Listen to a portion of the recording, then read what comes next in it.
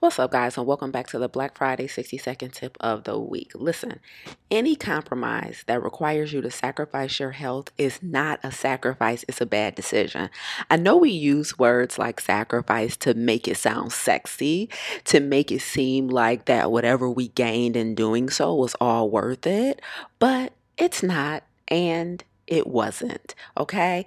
Any compromise that requires you to sacrifice your health, whether that be your physical health, your mental health, requires you to sacrifice your joy, requires you to sacrifice important quality time with friends and family, requires you to sacrifice self-care, is not a sacrifice. It's just a bad decision. Stop using the word sacrifice and replace it with what it truly is. A bad decision. There is nothing that is worth those things. If you have to wait years to finally start pouring into yourself, if you have to wait months and years to finally start doing what's required to live optimally, that is not a sacrifice. That is a bad decision. You want to retrace your steps.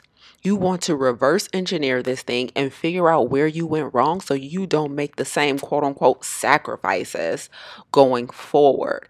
Nothing is worth your health, nothing is worth your peace, and nothing is worth your joy. So if you're in the business of unhealthy sacrificing, just know you're really in the business of making bad decisions.